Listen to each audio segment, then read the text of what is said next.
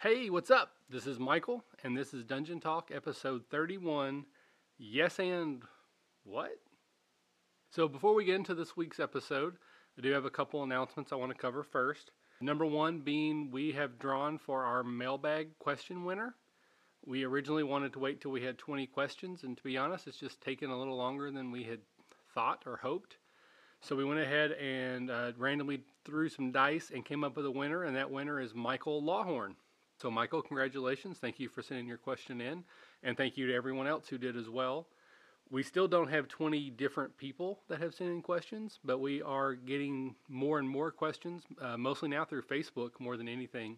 And I do want to thank you guys for sending those in. It does help us talk about things and keep the podcast going. And I also appreciate that we're starting to build a little bit of a community, still pretty small, but we have people that are interacting on Facebook with us, asking questions and answering questions back. And then also a reminder that we do have a new Google Plus community under D&D Academy. I'd like to try to get that started as well. The forums are still going, but they're kind of dead. Really, no one's posted on there other than me in a long time, and I don't even do that very often. I just find the Facebook thing more convenient, and it kind of does the same thing anyway. So if you're a member of the forum, please go ahead and like us on Facebook and start interacting there, or the Google Plus, or maybe even both. Couple other announcements. We're going to take a short break with the holiday season, Christmas, and then New Year. This will be our last podcast for the next couple of weeks. And then when we start back, there'll be a couple changes. First of all, Evans had some life happen to him recently, and he's going to need to take a little bit of a break from playing as well as spending time with the podcast.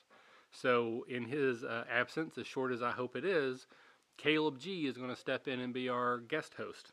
You should know Caleb from writing articles on the website for a while. He's also participated in a couple Dungeon Talks, this one you're about to hear included. So I've reached out to him, and he has kindly agreed to step in and be a guest host for a while. And we're going to work it out where he and I can do some podcasting using the Google Hangouts. Now, I know the thing that I've probably said more than I want to be a writer on this podcast has been, I'm sorry for the audio quality, and we have continued to get better and better. And I think we've got to a point now where we are probably, outside of like a studio situation, we're probably one of the better sounding podcasts. So I hope you agree with me. But some of that is because we do record in the basement that we've now got blocked off, and we have these nice mics, and we do multi-line recording. I can't do that over Google Hangouts. Pretty much I'm using a headset mic that I would use to play, Call of Duty, and I think Caleb is using the microphone that comes with his computer. So there is definitely going to be an audio quality difference on those Dungeon Talks. The campaigns should continue to have their current quality, if not better, because I am still tweaking some things. But please be a little bit forgiving on those Dungeon Talks.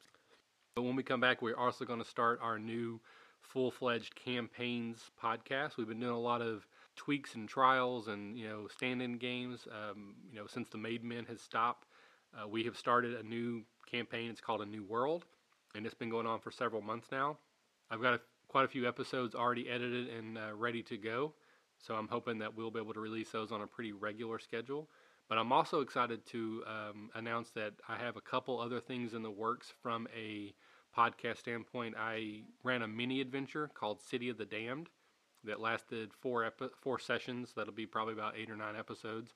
Basically, it's a how to run a game tutorial from Michael's point of view. And there's going to be a whole series of podcasts and posts that go with that. I created that game using the synergy method that we've done before. So I have one article that will be the cards that I drew and kind of the original outline that I came up with. And then for each episode, I'm going to talk a little bit about the outline that I wrote just for that game. And then I want to do a secondary podcast, kind of like a director's commentary track, and cover sort of like what was supposed to happen versus what did happen. And then throughout the course of that game. And then hopefully it's an adventure that you guys may, if you are new and you're looking for how to run a game, that you could take this adventure that I'm showing you and run it for your group, and pretty much I've done most of the work for you. So I'm really excited about that. I think the adventure turned out really well. It was a lot of fun. The one issue that we had is we had some attendance issues. So we had everybody here for the first night. We didn't have everybody here again until the last night. So the adventures in the middle, I had to tweak a little bit. But again, that's good lesson because that happens in real life where people can't make it. On this episode, we have Caleb G sitting in. We also have another guest host, Matthew Parody, who is on another podcast called Probably Questionable Podcast. He is a improv-er who also founded his own improv troupe called IPA Comedy. I'll have those links in the show notes. And we talk about some improv techniques that you can use in your games, specifically yes and, which is, it has been bastardized on forums and Google and everything that I've seen, and it's really kind of got away from what it actually means, at least from my point of view. So we kind of talk a little about that. We also talk about want and truth. So those are the three techniques that we talk about from an improv standpoint that might help you run a better game or be a better role player. We then kind of jump around a little bit, and we talk about a podcast that I listened to that kind of pissed me off. And I have a little bit of a rant, and Caleb and Matthew kind of agreed with me. Hopefully you will as well. And then we talk about encumbrance and ammunition tracking in the game. Is it necessary? When is it necessary? We talk about props in the game. Can they help? Can they hurt? And then we kind of finish it up with secretive information. How do you handle information that only some people or only one person at the table knows? Do you send notes? Do you text? Do you send emails? Do you make everyone leave the room except that person? Do you leave the room except that person, with that person? If you left the room without that person, that wouldn't make much sense. So here it is, Dungeon Talk episode 31, Yes and What?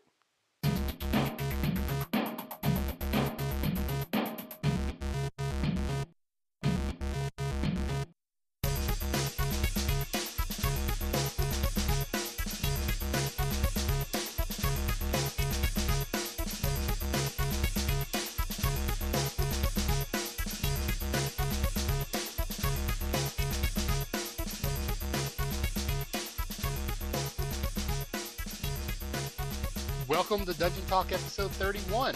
I have a couple guest hosts with me today, Caleb G, who you know from Twitter and also from the website. And we have an extra special guest with us tonight, Matthew, is it Parody? It's Parody, but my stage name is going to be Parody, so whichever you choose.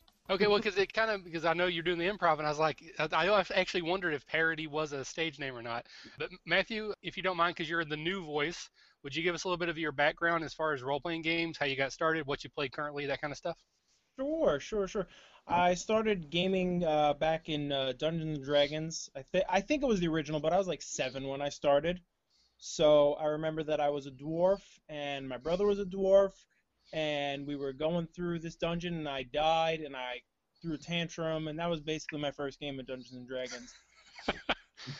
And since then, I've been playing, every edition of D&D since. I did a lot of AD&D, did a lot of 3rd, doing a lot of 4th. So have you tried any of the next stuff at all, or are you just waiting for that to actually come out? I have done some of the next stuff. What are your thoughts? It's good. I don't like how often they're changing it, but I do like it. I mean, it's good enough. And so you've been playing D&D for quite a while now. Do you play other games, or is it pretty much strictly Dungeons and Dragons? Yeah, I play other games. I have boatload of Warhammer 40K figures.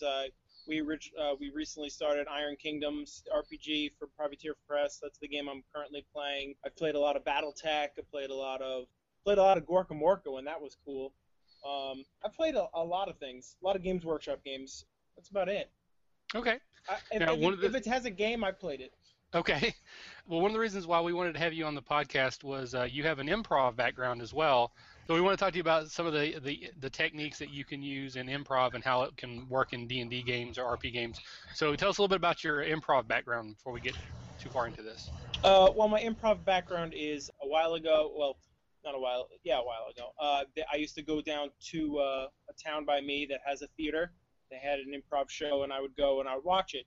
And after a time, they put out auditions, so I tried out.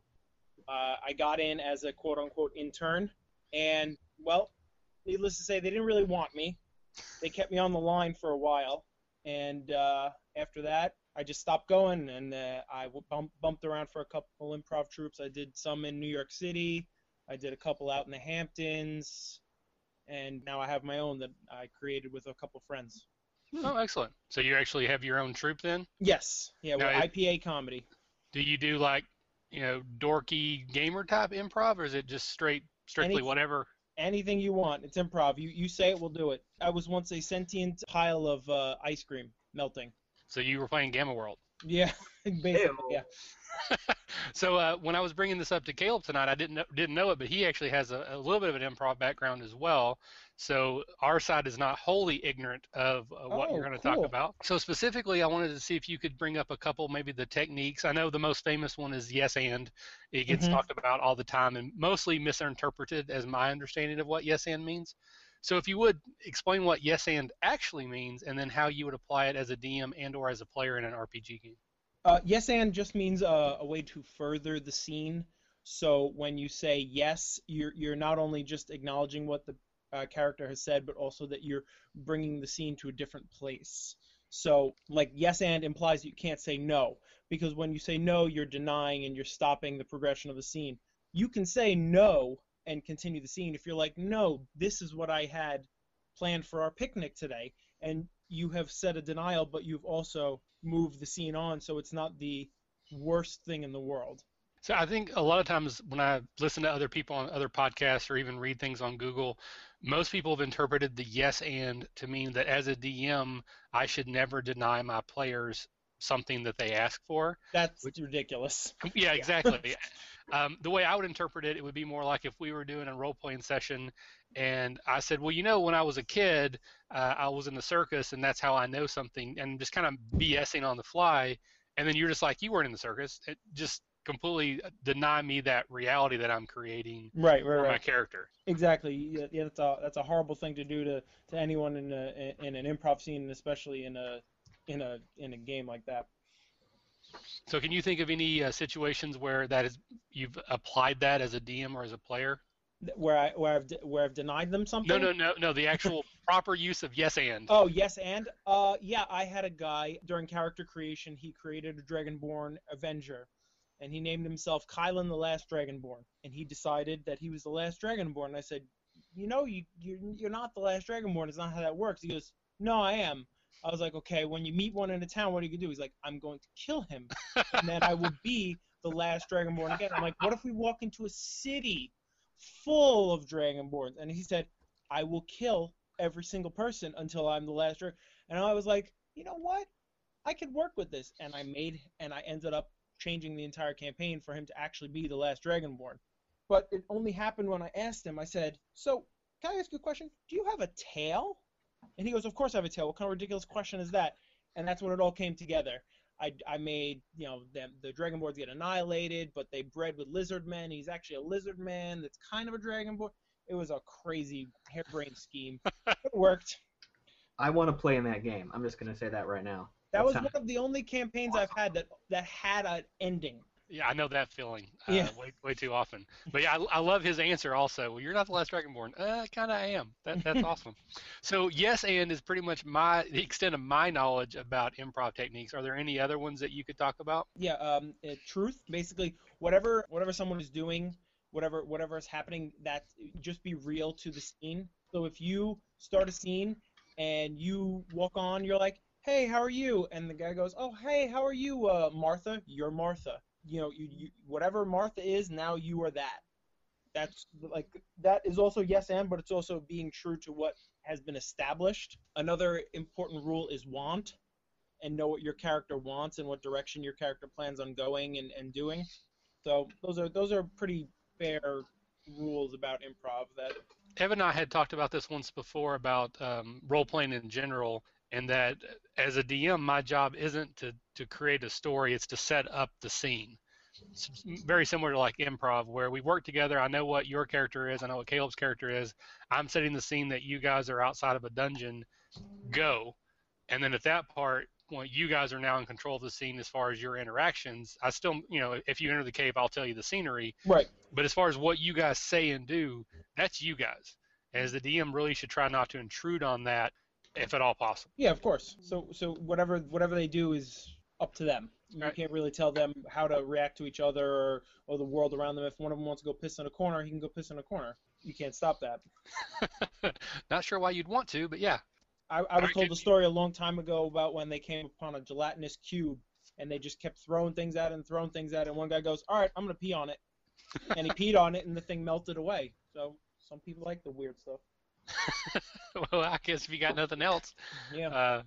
There was So definitely a Caleb, you've splash weapon been kind of involved. quiet there. So you have any thoughts on improv in the game? Yeah, I think in the big picture, anytime we are playing D&D or any type of role-playing game, really we're always improvising.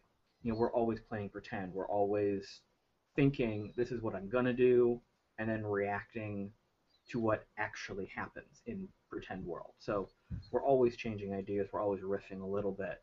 When I'm running a game, I, like you guys were saying, very much try to be the facilitator. If someone wants to do something crazy, I want to let them do it because they're going to have fun, and I just want to figure out how to make it happen and keep some reins on the situation. So a lot of times if someone says, hey, I want to do this, this, and this, and it's totally off the wall, I'll just have them clarify how they want to do it or why they want to do it. Sometimes it's just a stalling technique so I can figure out what roles and rules I want to use. But a lot of times it's just to get more flavor from them. They'll get more of a, well, like how we're doing stuff in Fate a lot. Okay, you got a +4, describe that Right. kind of thing. I had written one of the posts for the website a while ago that I recently reposted, talking about role playing and then role playing.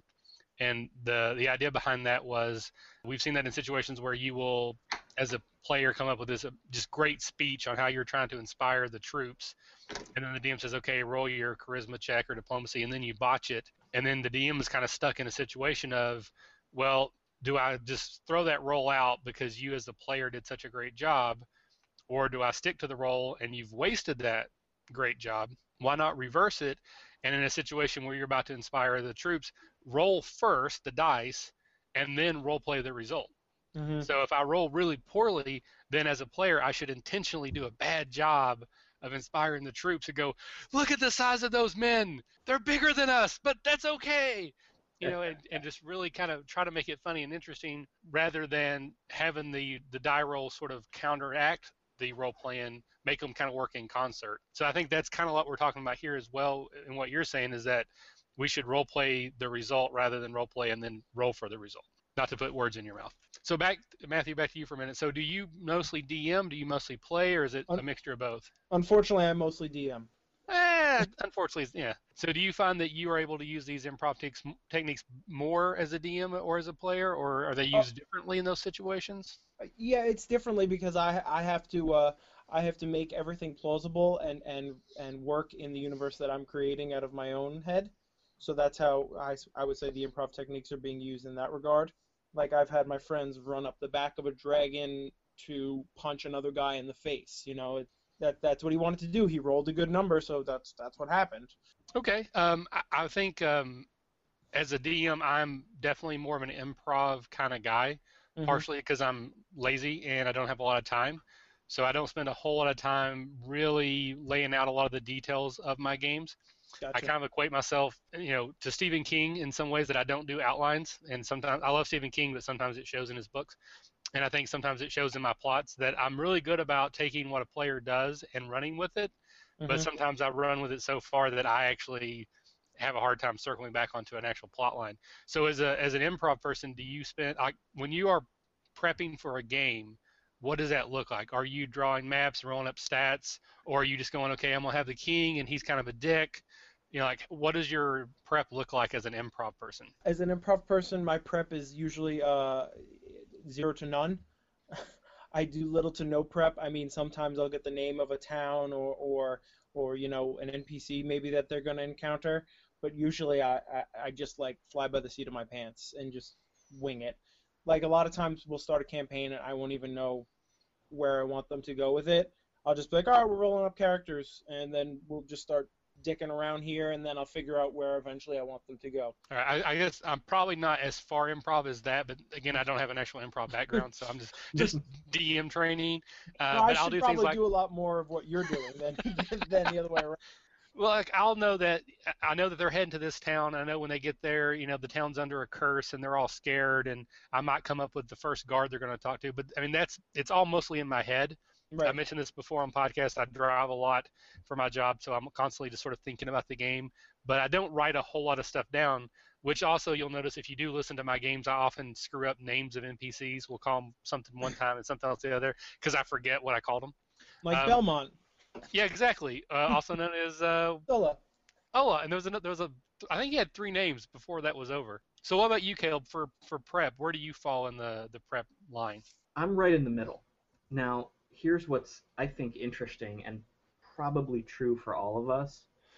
If I go back to the first campaign I ever ran as a GM, and I have the notes for it, I wrote out literally everything that was supposed to happen.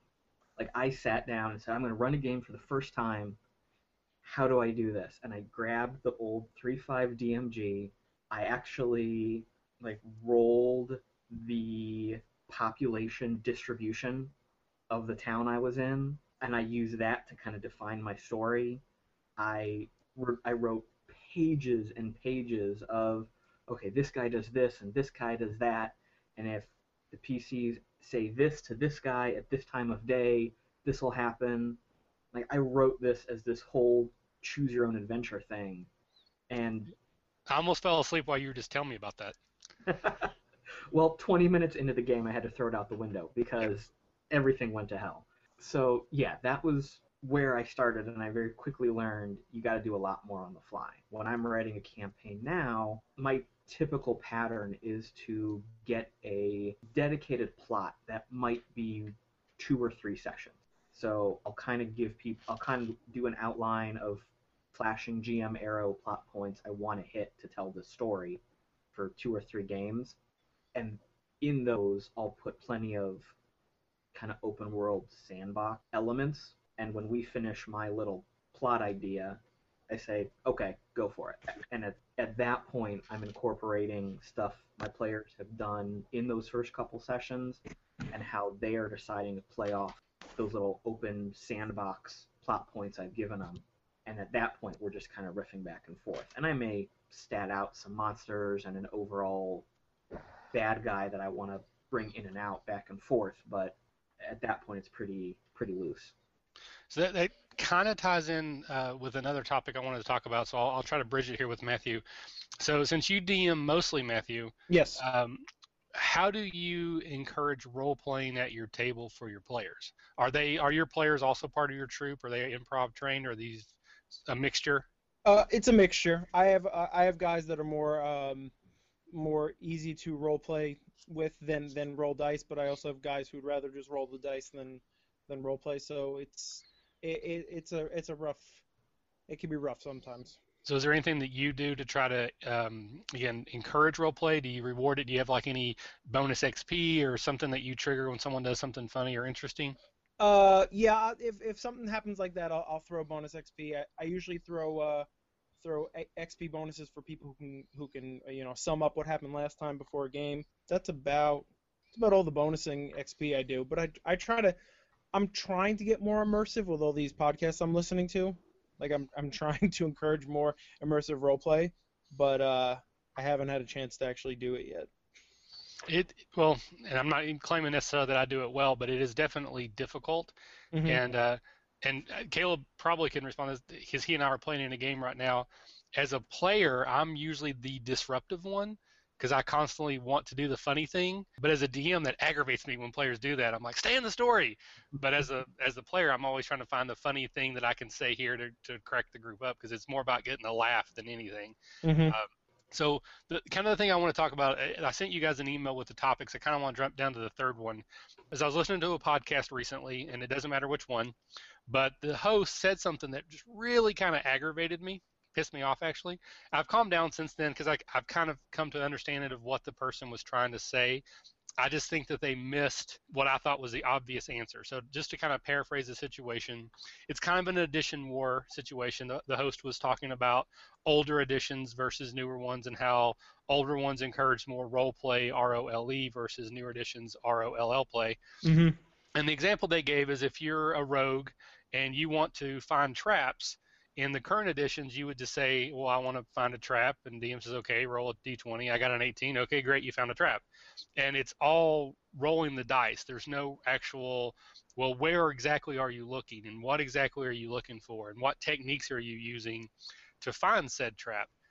And what aggravated me about that is I kind of found it elitist and a little bit arrogant because you're rewarding player knowledge that is going to penalize someone who's new to the game without making it fun. And what I mean by that is, at least, and again, I'm interpreting what they said a little bit, that you wouldn't do that with any other stat other than like the intelligence. Like if you were a warrior and you wanted to swing your sword and hit a dragon, I wouldn't say, well, unless you can actually do 50 push-ups, I'm not going to let you do that, because you are, as a player, aren't strong enough to do that. And if you were a bard and you wanted to sing a song, I wouldn't actually make you sing a song, or otherwise not let that work. So it's only this intelligent-based skills that they seem to think that one game favors over the other one.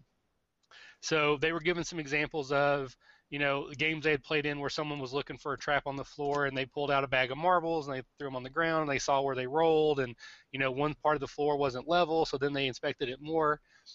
Long story short, too late. I'm just trying to imagine a brand new player walking into that game. They roll up a first level rogue, and as soon as they walk straight into a room, they get killed by a trap, and all the other players are like, well, you didn't look right. And I just didn't think that would be a fun game. So to me, what the answer would have been is that you would have encouraged the role playing that you wanted. When the person said, hey, I want to find a trap, you would say, okay, well, where are you looking? I don't know, I'm looking in the door frame. Okay, now you ask them to roll their D20. And if they rolled really well, you might say something like, well, you don't find anything at the doorway, but you did notice, this flagstone that was a little bit irregular. And you would sort of like spoon feed them the things that you wanted them to say. So the next time they look for traps, they might regurgitate that back and say, okay, I'm going to look for the flagstones that are uneven. And you're kind of training them to play the way you want, rather than just saying, I don't know, the arrogance of how they said that was a bad way to play just aggravated me. So what do you guys think about the example that I murdered there, or your thoughts on that in general? I also listen to a lot of podcasts that toot one edition over another or one game system over another because of the same thing, because of the rolling. Like 4E is a big target for everyone. Everyone's got a huge problem with 4E because it's a lot like an MMO. But that's why a lot of my friends like it so much, because it's so easy to roll up a character. You sit down on a computer, you just pick your stats, you scroll through, and then you're done. Whereas if we're playing 3, I got to take out a library full of books, and you got to crunch numbers and do math, and no one wants to do math at 9 o'clock at night. So, it's different, and it doesn't change their role playing. Like if we were playing 3 over 4E, my players who are role players are still going to role play, and my players who don't role play are still going to roll the dice. So I understand what you're saying, where it encourages and discourages people. I think it just, it's the people. It's not a set thing. Yeah, and I agree, and I'll let Caleb jump in here in a second. But I think that was kind of my thought, is that if no matter what edition you're playing, if you want people to be that descriptive when they're searching for traps, that's fine, but don't penalize them if they don't. Mm-hmm. That, same thing again, because I'm a fat guy. I'm in my basement right now, so I have a little bit of leeway here. But the stereotypical D&D player, chubby guy in the basement, that kind of thing. So if we were to turn that to that strength-based challenge, where I say, okay, well, you can't actually do that unless you can physically do 50 push-ups, that may not be possible for that person. So why penalize the brand new player who doesn't know D&D yet because they don't search right? Because I just think you're going to turn players away, rather than bringing them in and encouraging them, and that, maybe a year later they are that guy that's checking everything and they know all the tricks of the trade and they do an immersive job of role playing. But that first night, if you had a character that just got killed, I just don't see that person coming back to that table, and I think you've limited the hobby rather than encourage it. What about you, Caleb? What do you think? Yeah, I definitely agree with pretty much everything both of you guys are saying. It's up to the GM to foster that environment where players want to get that descriptive and want to get that immersed in the game. There's nothing wrong with just rolling a die and say, okay, I got an 18, what happens? There's nothing wrong with that kind of gameplay, and there's nothing wrong with the, okay, I run and I parkour off this wall and run 5 feet up over here and do a half gainer whatever over there. Who cares how you want to play as long as you're playing in the big picture. Well, I think part of it too with the role-playing aspect, and I think this is where Fate does a great job, is that me as Michael, I don't know anything about hacking a computer. Like, I know literally nothing about it. But if I'm playing in a game where my character does, I shouldn't be penalized for that. If I say, okay, I'm going to hack into the system, I don't want the DM to say, okay, well, what program are you using? I don't know. How are you interfacing with the door? I don't know. But my character does. And the same thing, if you're playing a rogue that has survived a dungeon, they probably know how to search for traps. So don't take my ignorance and penalize my character for it. I think that was what kind of aggravated me more than anything. Right. Well, I think what's really interesting on top of that is it really is only a handful of skills that are that dividing line that people want to harp on. It's usually only some sort of dex-based skill, like searching for something or looking for something. How do you want to look? How do you want to test for this? Or some of the more kind of off-the-wall perform or profession skills that players might utilize. And it seems like in those specific areas, that's where that line is drawn, that some people want you to go crazy in-depth knowledge, and some people just want to be, well, I got an 18, what does that represent? Social skills, too, fall under that, I think. How do you want to be diplomatic? How do you want to be diplomatic? How are you intimidating him? Do you know anything about that race? Are you invoking some sort of curse? Yeah, I think they all fall under the same thing. Now, I think that is one of the hardest areas to actually role play out.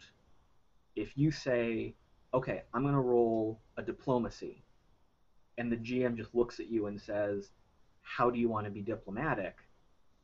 You really have to jump into the deep end of the game and start thinking, well, my lord, I came from long ago and blah, blah, blah, blah, blah.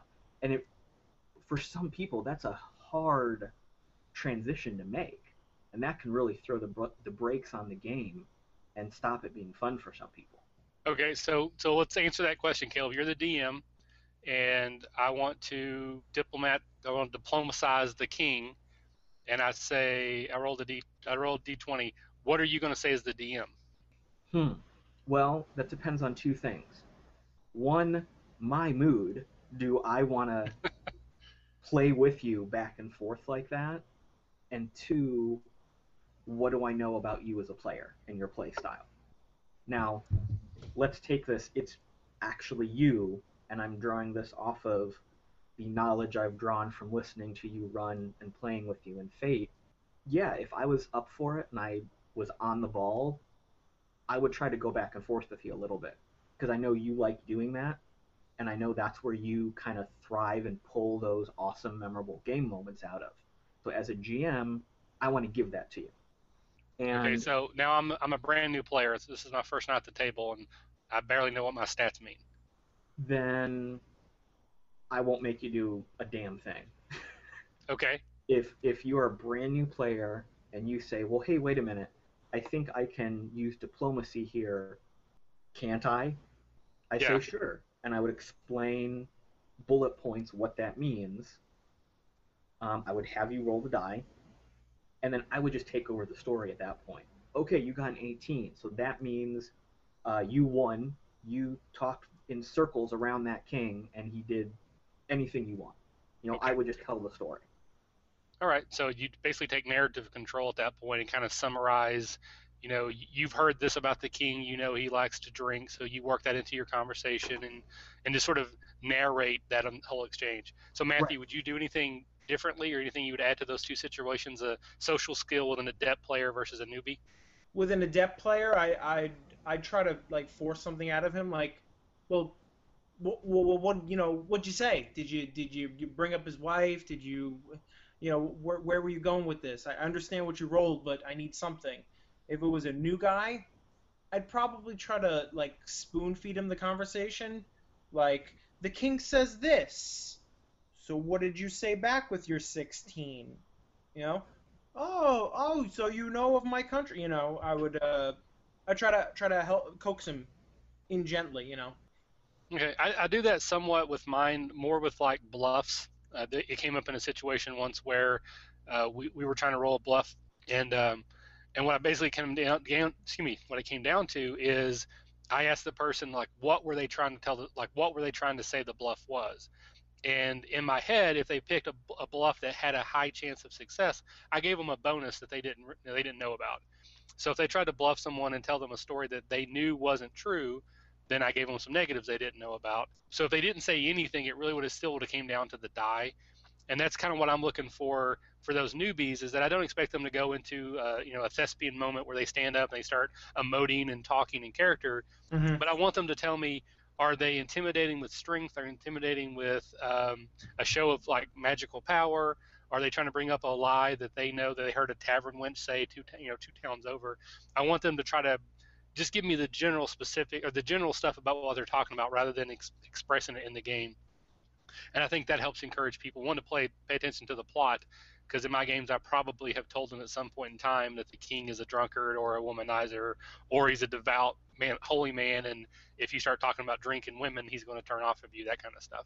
So anything else you guys would add about social skills and maybe how to encourage a new player and how to get the most out of a long-time player? I wouldn't do it like in public, but maybe just talking to a new guy and telling him, we're all friends here. No one's gonna laugh at you. I would never have any sort of that at the table. Just, we're all friends. We're all having a good time. Anything you do is gonna make this better for everyone else. Caleb, anything? Yeah, I would just make sure that my seasoned players are there to make it an easy transition for anyone who's new. Seasoned players, even if you've only been around the table 2 or 3 times with each other, you start to learn real fast how to play off of each other and the signals that you give each other. And there's little, in-jokes and back and forth. So Right. I want to foster those. I want to keep that relationship developing. And when I bring someone new in, say, hey, if the guys make a joke and the new player doesn't get it, I might pause the game for a second. Hey, this is that really funny thing that happened then, and this is the fallout of it. So you can play off of that. I try to, again, like Matthew said, spoon feed them. Give them more of an influx of information about the world to try to help them jump into it. So I want to transition. Actually, I'm going to skip the other topic I sent you because I kind of had a thought about one I want to get your guys' opinion on, is how do you handle secret information at the table that only one player knows? And the reason I bring this up is one of the podcasts that I listen to that I love is Nerd Poker. If you guys haven't listened to that, it's a fantastic actual play. And but it's kind of weird, at least for me, that the way the DM handles it is if I'm going to tell Matthew something and Matthew's the only one there, he will actually make the other players leave the room so they can't actually hear the information. And what usually ends up happening is that everyone comes back in the room and then Matthew would tell everyone what they missed. So I don't know that it has the effect that they're going for all the time and the hassle of making a bunch of people get up and leave the table. But I do like that there are some times where it is important and it is a big part of the story that certain people know things that other people don't. So is there any techniques that you guys use? I mean, do you hand notes? Do you guys use your phones and like text people like, hey, remember your character knows this guy is the murderer, but you don't want them to know? Like how do you guys handle secret information? I'll start with Caleb this time. I've kind of gone to both extremes.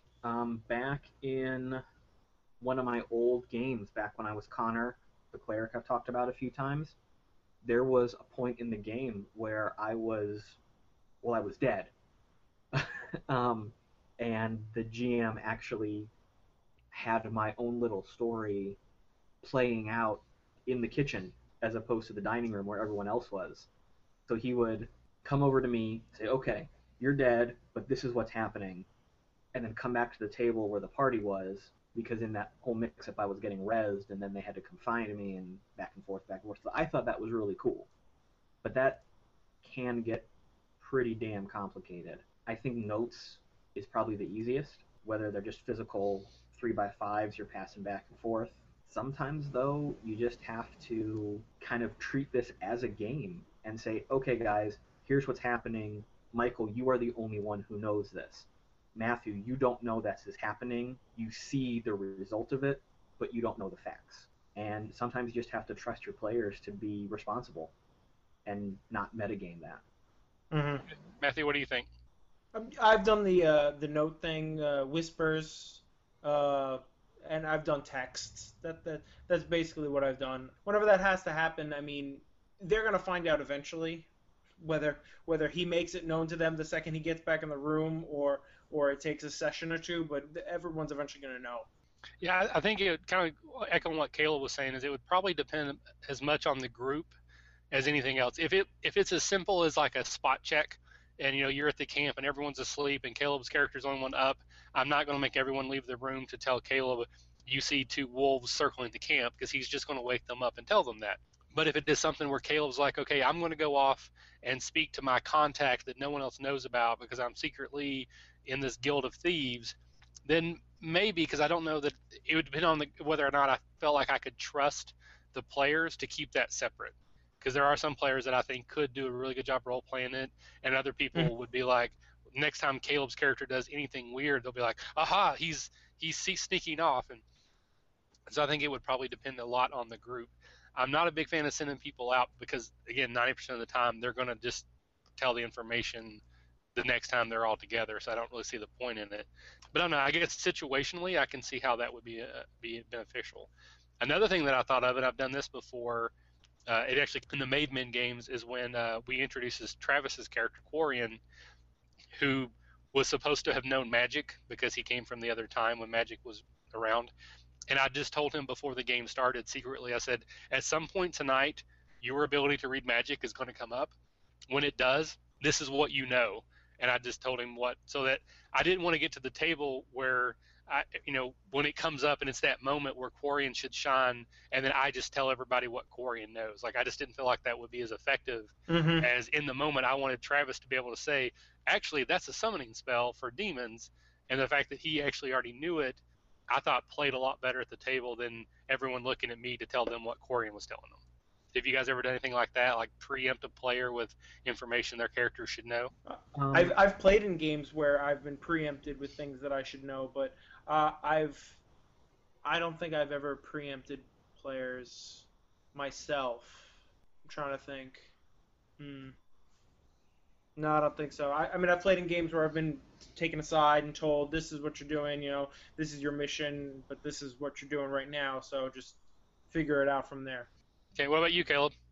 Yeah, I did one game where I preempted everybody. It was an old 4th edition game I only got to run for 1 or 2 sessions. That was a situation where I just laid everything out on the table, and we were a really good group of friends at that point, and we were good role players, so I knew that I could say, okay, you know this only, and only you know this, and there wasn't going to be any overlap. But actually going back to something real quick to flash back to the first topic we were talking about, when you, let's say you lay out part of the plot to one character, because they're the wizard went off to the wizard library, and he had an awesome 32 roll, and he got all the information on the king that they're trying to find. You can sit there and tell him a 10-minute story about what he only knows, and then you get back to the party, and every DM says this, okay, you get back to the party. Do you tell him what you know? Yes. Well, how do you tell him? And there's that dead space in the air. Half the time the player says, well, I just tell them whatever you just told me. Or it goes back to how they want to role play out those, bluff, intelligence, diplomacy kind of skills, whether they want to actually share that information how their character would share that information. And I think those are the moments where, going back to my early example about the rant on the other podcast, is that you should encourage that, but you shouldn't penalize it. So if someone does go through and regurgitate that the way their character would filter it and highlight the things that they think are important and minimize the things that they don't, and then I would probably want to give them some bonus XP. But if they just say, yeah, this is what I found, I wouldn't penalize them for it either. Right, I agree. All right. So the last thing I want to talk about, this probably fairly quick, is about bookkeeping. And again, I was listening to another podcast recently, and they talked about whether you should keep up with that at all, and completely at all. So whether it be encumbrance or ammunition are the two they talked about. So I just want to ask: do you guys have your characters track that? Do you, unless it just becomes silly, do you guys really care how much armor or equipment people are carrying in your games? We'll start with you, Matt. Yeah, I make them keep track of it because I think it's like I've played a lot of like D20 Modern, in like things with bows and arrows, and I don't like people carrying around like 60 weapons. I did have I've had a couple fighters carrying around like 3 different swords, but that's not out of the realm of possibility. But I do make them keep track of it. Like I'll turn and be like, did you mark off that shot? Like in Iron Kingdoms, like a lot of them have revolvers, so they get like 6 shots before they got to reload, but they got to reload. So I do make them keep track of it, or else it becomes a ridiculous movie where everyone's just pulling the trigger and the bullets just keep coming out of these magic guns. Right. So I'll go ahead and I'll ask you this again before we move to Caleb. So is there any techniques that you use to track ammunition? Do you guys use like poker chips or some sort of physical representation so that you can actually see how many bullets are left? I just mark it on the sheet. I mean, some sheets even have boxes for it, Right. and they got pencils, so that's what I do. Okay, same thing, Caleb. Do you track it, and if so, how? I track it when it matters. Sometimes, if the ammo plays more of a crucial role, like if it's a gun, or if it's a unique, like if the players found 6 super poison arrows, yeah, I'm going to make sure that they keep track of that on their sheet. And typically I will just mark it on their sheet, or the player might have a little post-it note next to his character sheet. Okay, I have 6 of these arrows and 20 of these arrows, that kind of thing. If they're an alchemist or someone who is making unique items that they only have a certain number of, if a player goes out of the way to buy some crazy unique piece of ammunition, yeah, then it's important to keep track of its use and its existence. If it's more of a mundane arrow, half the time I don't care. Because, you know what, we're playing a game, and if you're a responsible ranger, you know how many arrows you have, and you're going to go drop a gold piece to buy 60 more next time you're in town. Let's not throw a fit over that. So I think I lean more towards your side, Caleb, and that I very rarely track that unless it is something that's part of the plot. Because I have put my characters in desert situations where food and water becomes important because they don't have easy access to it, or if they're going into an extensive dungeon, then I will ask them to track it more closely because they won't be able to refill their quivers, readily. But what I find sometimes happens is because I don't track them normally, when I say, okay, I need you guys to start tracking food and water, then I sort of kind of tip my hand about what I'm putting them into. So it's one of those like metagame situations where I don't like the fact that I have to tip my hand, but I don't want them to not realize that I'm asking them to track stuff that I don't normally want them to track. So I'm kind of torn between what's the best way to handle that. So I don't know. I don't know that I have a good answer for that. But my other thought was, again, with like using poker chips or Tic Tacs or something to track things. I like the idea of that because I think you're more likely to do it accurately. But does that make it too gamey? Does that stop being, because I want it to be an immersive role play situation, and if I give you a card that says +1 sword so that you remember you have that, does that make it more like Monopoly now because you got tokens? So does it hurt the role play experience to have those sort of things? What do you guys think about that? Like, can props hurt the game, or they help the game, or are they neutral? Well, from my standpoint, you're talking to a guy who basically almost always is playing with miniatures and terrain and maps, so props are fine for me. And I'm a lot of my players are they're comfortable with them, and when they're not there, they kind of get a little shaken. But like I said, the card is there, and I've never found a need to use anything else to denote things because everything's usually written on whatever pieces of paper are there. Okay. Anything else, Caleb? I think using cards for items is fine. I agree that I like to have the game be immersive, but we also have to be aware of the reality that we are sitting there playing a game, and sometimes you have to have stuff written down. Especially if you're doing something where someone has a lot of items, or you're playing a very untypical for you, Michael, but high magic or high item campaign, like I tend to run. People tend to lose things on their sheets, so having a 3x5 or a post-it, hey, you have this, it's important. I played in a Gen Con game. It was a Deadlands game this past year, and I really liked the props that GM used because they were props that were built to help hold the immersion. So we actually had these little blocks of wood that sort of looked old-timey, and they had shell casings in them. So you were physically touching shell casings when you would remove or add them to your clips. And I just thought it was a prop, but it didn't break the immersion because it was designed to help immerse you, if that makes sense. Mm-hmm. And we also used miniatures, and he actually had physical buildings. I'm sure there's something you could probably buy. I'm not familiar with them, but so there was like an old-timey church. It was a prop, but it looked like an old-timey church, and he had set up a whole city.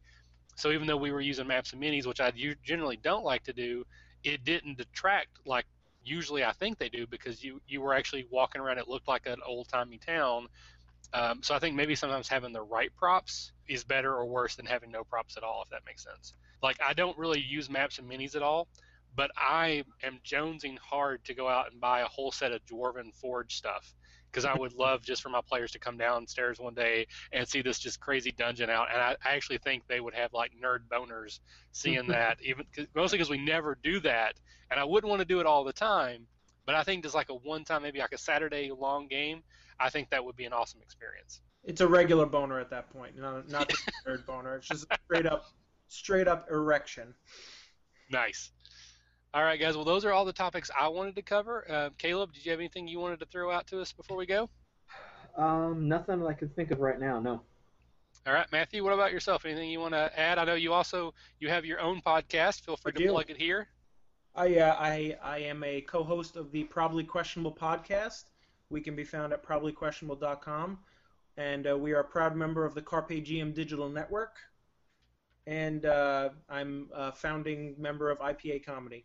So I guess I can send you those links. You can throw them in. That would be cool.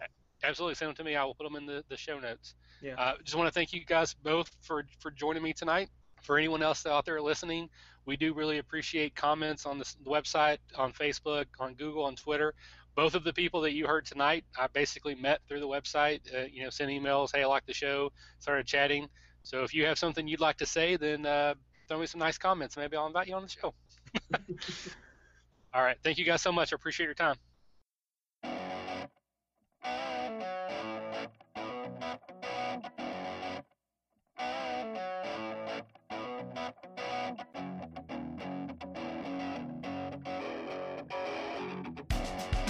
You can give us feedback and comments at our website, dndacademy.com. You can check out previous podcasts at our website and subscribe to future ones on iTunes. If you have a suggestion for a topic, we'd love to hear it. Email your ideas to podcast@dndacademy.com, and you can connect with us on Twitter at @DND_Academy. As always, thanks for listening, and remember, if you're having fun, you're doing it right.